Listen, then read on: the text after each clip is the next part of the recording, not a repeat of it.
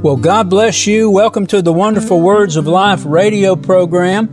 We've been studying on the life of our Lord and Savior Jesus Christ, and right now we're in the Sermon on the Mount. We began a couple sessions ago in Matthew chapter 5, and we're going to finish out that chapter today. And I have entitled these series of messages, or these sessions, teaching sessions, radio sessions, I've entitled them The Law and Christ. And the reason why I have titled it this way is we are taking, and rather what Jesus did, and Matthew recorded, he took the law of Moses and he differentiated the law of Moses with his law. In other words, he took the law of Moses and made it something much, much deeper than the Old Testament saints had realized. The law of Moses had become a duty, something that people would keep on the outside. It's like when you join a church, you're not, well, let's say it this way. If a person joins a church and that person is not really born again, he's welcomed into the church. He goes ahead and he's christened and he's baptized, and he's considered a member in good standing as long as he pays his tithes and he comes once in a while. But he really doesn't know or have an inward experience with Christ as Savior and Lord. In other words, he's not born again. He's keeping, as far as the church is concerned, he's keeping the law of the church, but he's not keeping the law of Christ. Amen. And so this is what the Jews in the time of the Lord Jesus, they were keeping the law of Moses, but they were not keeping the inner law. They were very, very particular when it came to the tithes of spices and things of that nature. But they had no way to keep faithfully the true laws of mercy and justice. And so this Sermon on the Mount really is a comparison, and it shows us the difference between living under the Old Testament, which is the law of Moses, and living in and under, we'll say it both, living in and under the law of Christ. Amen. So Jesus has a lot to say about this, about the law of Moses and the keeping of the law in our heart, which can only be done through the new birth. Amen. It can't be done through church membership. It can't be done through trying to, as a duty, trying to keep law, trying to be a good person, things of that nature. If we try to do that, sooner or later we're going to fail and we're going to fall. Amen. Actually, let me say it this way. We're going to fail because we are fallen. Amen. We need a Redeemer, and that Redeemer is the Lord Jesus Christ. Praise God. Amen. Hallelujah. So this is a comparison. We've been going through Matthew chapter 5, and it is a comparison between the law of Moses, which actually the law of Moses governed the outward man, the mind, the will, the emotions, and the physical body. But now Jesus is talking about not the law of Moses. He's making the law of Moses something deeper. And I call that the law of Christ. In other words, the law of Christ governs the whole man, governs the spirit, the soul, and the body, and your spirit. See, that's the center part of your being. And that is, the spirit is what God has given to you, created you, so that you can govern your mind, your will, and your emotions, and your physical body. Amen. So, in order for our spirit to do that, we've got to have the power and the authority to be able to govern our outer man. And so what the law of Moses could not do, because it was weakened through man's sinful nature, God did, and He enabled through sending the Lord Jesus Christ, becoming an offering for our sin, and by rendering the sin nature that was in us powerless, amen, to overcome us and to govern our lives. So now it's the Spirit of Christ that governs us and not the spirit of this world. So what man couldn't do before Christ and His offering, now He's enabled to do through faith in Christ. Amen. And what we're talking about here is we're talking about the new birth, praise God, which is very, very important. If you're not born again, then you don't know God. You may know a lot about Him. I mean, there's many men behind the pulpit. There's many professors in seminaries. They know a lot about Christ, but they really don't know Him. And how do I know that? Well, I read a lot of commentaries, and I can tell that a lot of the commentators that I have read after, they have a lot of head knowledge.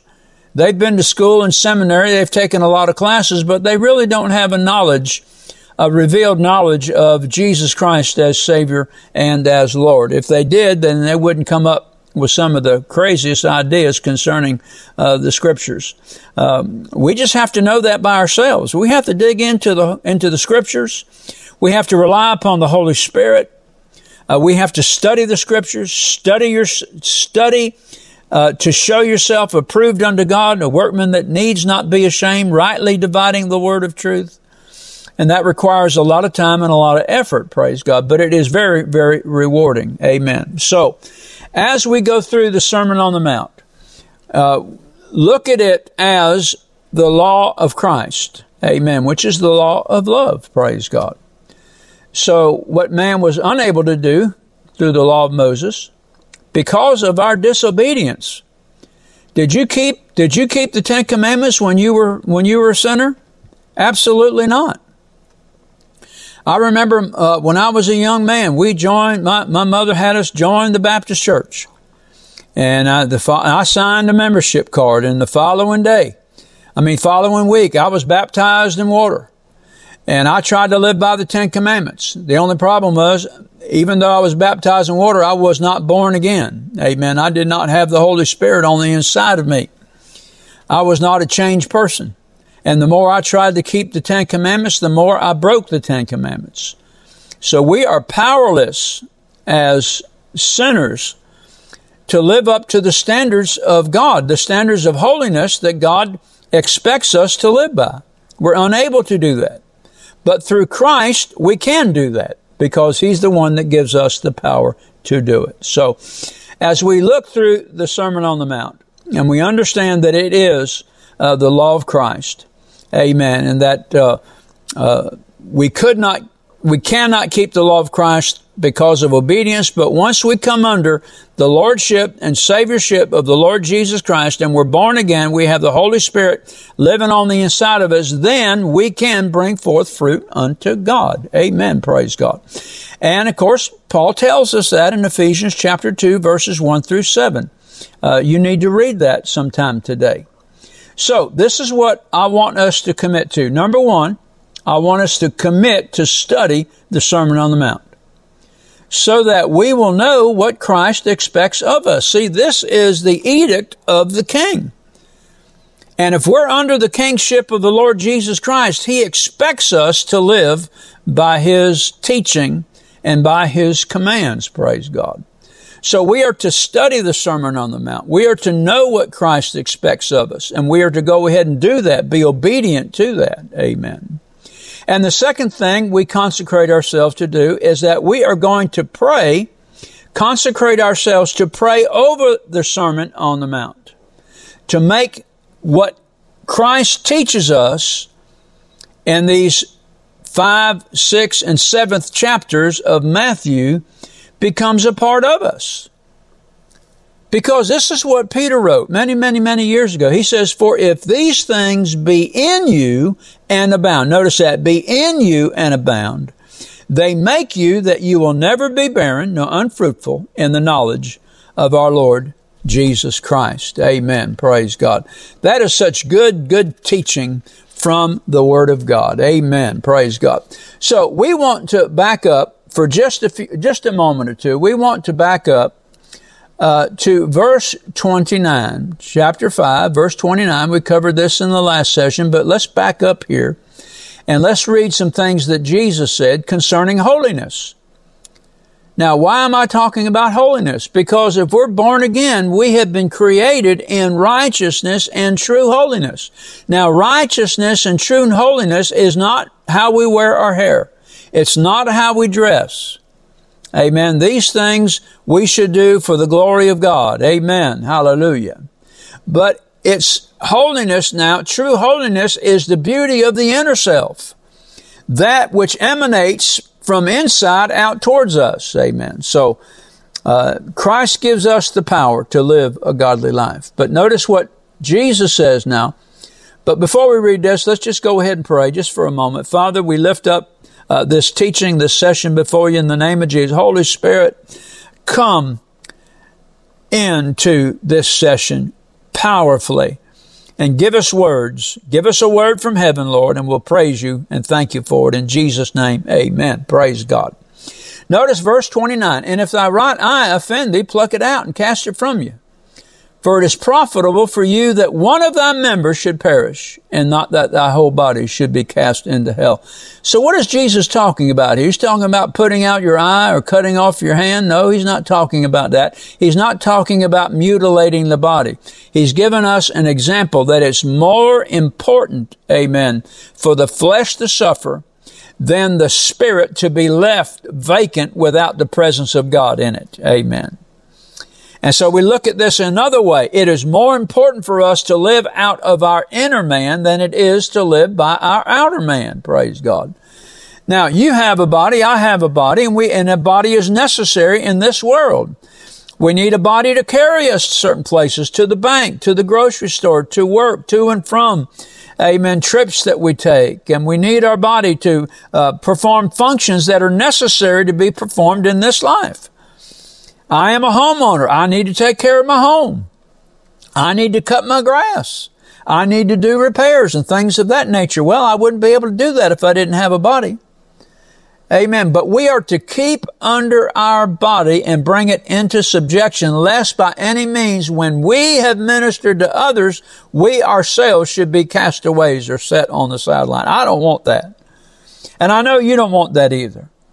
You don't want Christ to take you out of this game, amen, if you want to call it a game, the game of life, amen, the ministry. You don't want Christ to take us out of the ministry and set us aside because we have been disapproved. No, we want to stay in the fight, praise God. We want to stay in this game. We want to win. We want to beat the devil. We want to overcome, praise God, and we're going to do that, amen, if we live by our inner man and not our outer man. And so basically what Jesus is teaching, he's teaching us to live by the inner man and not to live solely by the outer man. Now, I've heard people say, you hit me on one side, I'm going to knock your block off.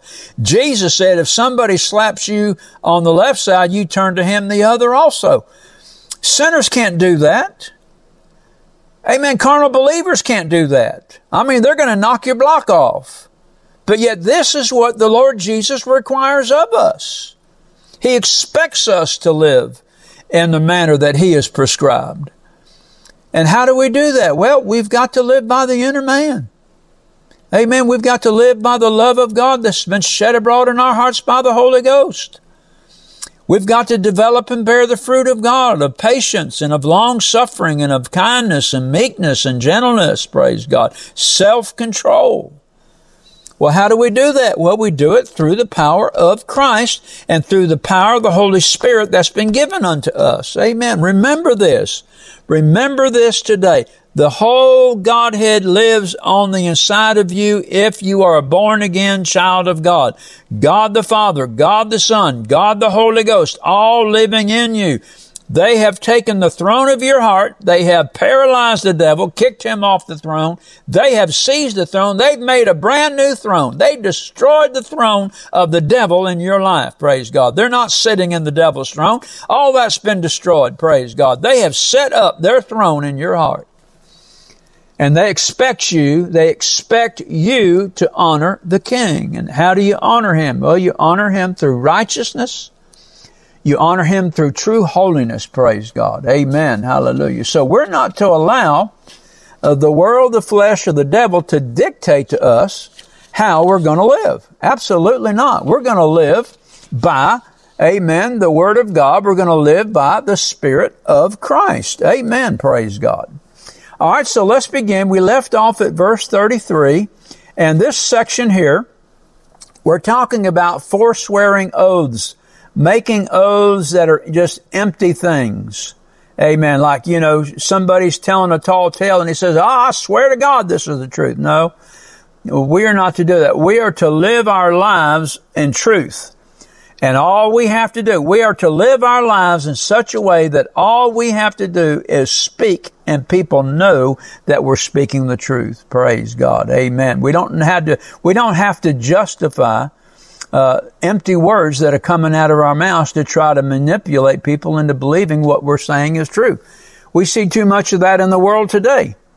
God condemns that. The Lord Jesus condemns that kind of behavior.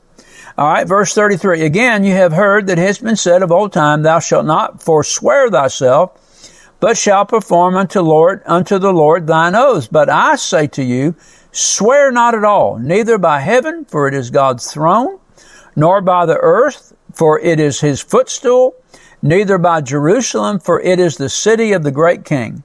Neither shall you swear by your head, because you cannot make one hair white or black. But let your communication be yes, yes, no, no. For whatsoever is more than these comes of evil. In other words, you should be such an upright person that when you say yes, people know you mean yes. And when you say no, you mean people know you mean no. In other words, you're not going to give false testimony. You're not going to swear on a Bible and say this is the truth and then lie out of your mouth. You're just not going to do it. If people do, then that just communicates to others that they really don't know God. They may call themselves a believer, but they're not. Amen. You and I are supposed to live our Christian faith in word and in deed. Amen. So there are many false vows that are made with an oath. So help me God. We say that all the time, when we're getting before the witness stand. I swear before Almighty God to tell the truth, the whole truth, and nothing but the truth, so help me God. And then somebody get on the stand and lie like a rug. That's not Christianity. Amen. That's false swearing. That's false oath. So, they do these things to try to add some type of surety that what they're saying is the truth. But Jesus said, don't you do that. Don't you do that. We should live our life in such a way that people know that we're men and women of the truth. That's how we live. Circumspectly. Notice that. Circumspectly. We are to live circumspectly. And if we say something that is not right, we correct it. And if we do something that is not right, either by a word or something like that, then we correct it. We keep our mouth shut. Amen. The psalmist tells us that. We swear to our own hurt, but yet we change not. If we say we're going to do something, then we do it. And if we can't do it, if something happens and we can't do it, then we go to that person that we've sworn an oath to and ask him to get us out of. And if he is not going to release us, then we have to go ahead and do it. And I don't care how many people get hurt. I don't care how many people get angry at us. It's just something that has to be done. And if you can't get out of it, if something is required of you and you have to do it, which means you have to break an oath with somebody else and they don't like it, they get mad, well then you just got to give that to the Lord. Amen. That was not your fault. But this is how we live. We live to please God. Amen. All right, and then the last 10 verses, I've entitled these last 10 verses to love your enemies. Now, let's be honest. We're going to have the power of the Holy Spirit on the inside of us to love some people. Amen. Verse 38, you have heard that it was said, an eye for an eye and a tooth for a tooth. But I say to you, do not resist him who is evil, but whoever slaps you on your right cheek, turn to him the other also. How are you going to be able to feel that being a natural man? You can't do it. So what is Jesus saying? Jesus is saying under the law of Moses or under natural law, you and I will not be able to fulfill the law of Christ. It takes something greater, like a new birth, like being made a new creature in Christ Jesus, praise God. Amen. An eye for an eye and a tooth for a tooth. That was Old Testament law. The whole reason that law, that God placed that law into the hands of Moses to give to the people of Israel, was to constrain evil. But notice what Jesus says. Jesus says, don't resist him who is evil. Well, how in the world are you going to be able to do that? When somebody comes to you, amen, and they do something evil to you, you don't reward him by doing the same thing back to him. That's exactly what Jesus is talking about. Yeah, and it does mean that there are times where we have to suffer evil men and evil deeds. But didn't Jesus demonstrate suffering evil men and evil deeds? And he did it in such a way that he pleased God? Who would you rather please? Would you rather please your own flesh? Or would you rather please God? Now, I know there's times you and I are going to have to defend ourselves. There are times we're going to have to defend our home. We're going to have to defend our family. We're going to have to defend ourselves. Amen. This is not at all what Jesus is talking about. He's talking about suffering evil and not in revenge seeking to do what other people did to us, to do it back to them. Amen. Hallelujah. And that's exactly what Jesus is talking about. Once again, do not resist him who's evil. The word resist there means to stand against. Talking about evil men or talking about evil deeds. So, if an evil man does something to you, you don't turn around and do evil to him. If somebody does an evil deed towards you, you don't turn around and do an evil deed towards him. You don't seek revenge. You don't do it out of your flesh. Now, you do need to stand up for what's right. If people are doing things that are wrong, you need to address it, absolutely. But we're talking about a heart issue. We're not talking about justice. We're talking about a heart issue of rendering evil for evil. We are not to do that. We are not to render evil for evil. Jesus didn't resist the cross. As a matter of fact, when he was hanging on the cross, he prayed, Father, forgive them, for they know not what they're doing. Should we be any different? I don't think so. Well, how can I be like that? Well, you have the Spirit of God on the inside of you. I do too. We have the Spirit of love on the inside of us. And there are times we're just going to have to turn around and walk away. There are times we're just going to have to keep our mouth shut. Oh, I tell you, I know by experience, there's times where I have kept my mouth shut, amen, and I had to walk away until I got my emotions under control. But then there's times I opened up my mouth, and boy, when I did, out came this whole train. We're talking about all the train, including the caboose. And then after that, and after I calmed down, then I'd have to go apologize. And so it's better just to keep your mouth shut. Amen. Praise the Lord. Verse 40 says, and if anyone wants to sue you and take your shirt, let him have your coat also.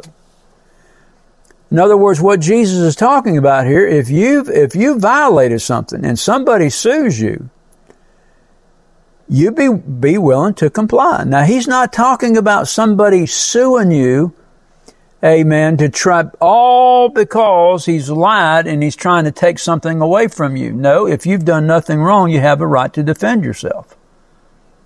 Verse 41 says, and whoever shall force you to go 1 mile, go with him 2. And Jesus here is talking about the Roman soldier that grabs you, say for instance, you were a Jew living in the days of the Roman Empire, and forced you, or commandeered your donkey or your mule to carry his pack, and he was going 1 mile in the distance. Jesus says, now, if you're going to obey the law of Christ, you go with him 2 miles. In other words, you always do more in honoring God and in honoring his word and walking in love than what is required. You see, and the Jew would walk that mile, but he'd be cussing all the way. I mean, hate would just be filled up for that Roman. Well, hate never solved anything.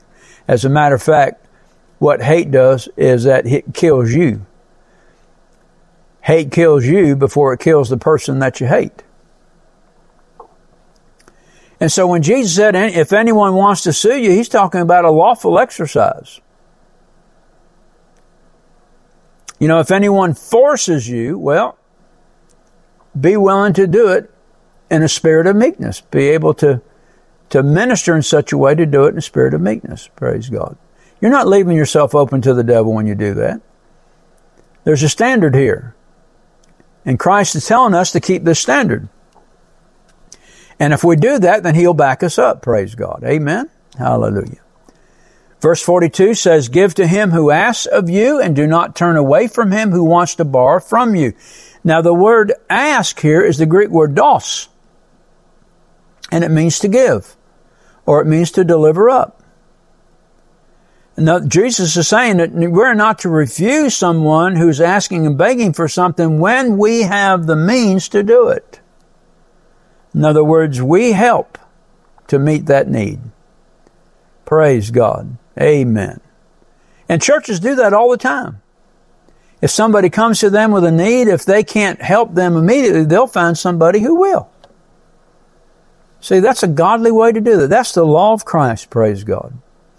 And then verse 43, Jesus says this, you've heard that it was said, you shall love your neighbor and hate your enemy, but I say to you, love your enemies, pray for those who persecute you, in order that you may be the sons of your Father who is in heaven, for He causes His sun to rise on the evil and on the good, and sends rain on the righteous and on the unrighteous. Now I live down here in the Gulf Coast, and we have hurricanes all the time. Well, that hurricane is blowing down the houses of the righteous as well as the unrighteous. Amen. It causes the rain comes, the sun comes. Why? Because God's a benevolent God. He loves all people. But He'll minister to His children in a way that He'll not be able to minister to the sinner. And that, when God does that, it's supposed to be a witness to the sinner that, yes, there is a God. Amen. Of course, we know that. Verse 46, we'll finish this out. For if you love those who love that, what reward have you? Do not even the tax gatherers do the same? And if you greet your brothers only, what do you more than others? Do not even the Gentiles do the same? See, this is a great fault in Christians. We like to fellowship with other Christians, salute other Christians as sinners. We just leave alone. We're not to do that. Amen. Therefore, this is closing out verse 48. Therefore, you are to be perfect as your heavenly Father is perfect. Now, let me ask you this question. Were you perfect when you were under the law of Moses? Just a church member? No, you broke that law all the time. Much of the time you didn't even realize you'd broken it, but you had. But what happened when you and I became born again? Well, we found out that we could keep the law of Moses because God placed that law in our hearts and magnified it via the Sermon on the Mount. See, the word perfect here comes from the Greek word teleos, and it means to be complete. We are complete. When we come to Christ, and we get born again, and the Holy Spirit moves on the inside of us, we come, what the Bible says, is complete. There's not a greater work that God has to do in us than to make us new creatures in Christ Jesus. Now, He adds upon the new creature the infilling of the Holy Spirit and spiritual maturity. All these things we come to, but the fact of the matter is that when Jesus saves us and we become new creatures in Christ Jesus, we have been made complete, just as the Heavenly Father is complete. And I tell you what, that is shouting ground. Praise God. Amen. Well, our time is gone. Let's go ahead and pray. Heavenly Father, we bless you in the name of Jesus. Lord, we open up our hearts. Father, receive. We ask you, Lord, to plant this word in our heart. We receive it now with all readiness of mind. And we give you praise and honor and glory for it in Jesus' name. Amen. Do you know beyond a shadow of a doubt that if you were to die today, that you would be prepared for heaven? If you're not sure, then I encourage you to pray this prayer with me. Father God, I come to you through your Son, Jesus Christ. I repent and ask you to forgive me of my sin and cleanse me from all unrighteousness. I surrender my heart and life to you. By faith, I believe I receive you as my Lord and Savior, and I thank you for receiving me in Jesus' name. Amen. If you prayed this prayer and desire to know more about the gift of Christ that the Heavenly Father offers you, then email us at rbtc86@gmail.com. We will be glad to answer your questions promptly and provide you at your request with materials that will help you to grow in your faith in the Lord Jesus. This is Patsy Dunning. Thank you for listening to our broadcast today. And let me remind you to tune in to this station at the same time next week to hear more of the wonderful words of life. God bless you, and remember what Jesus said, "It is the Spirit who gives life."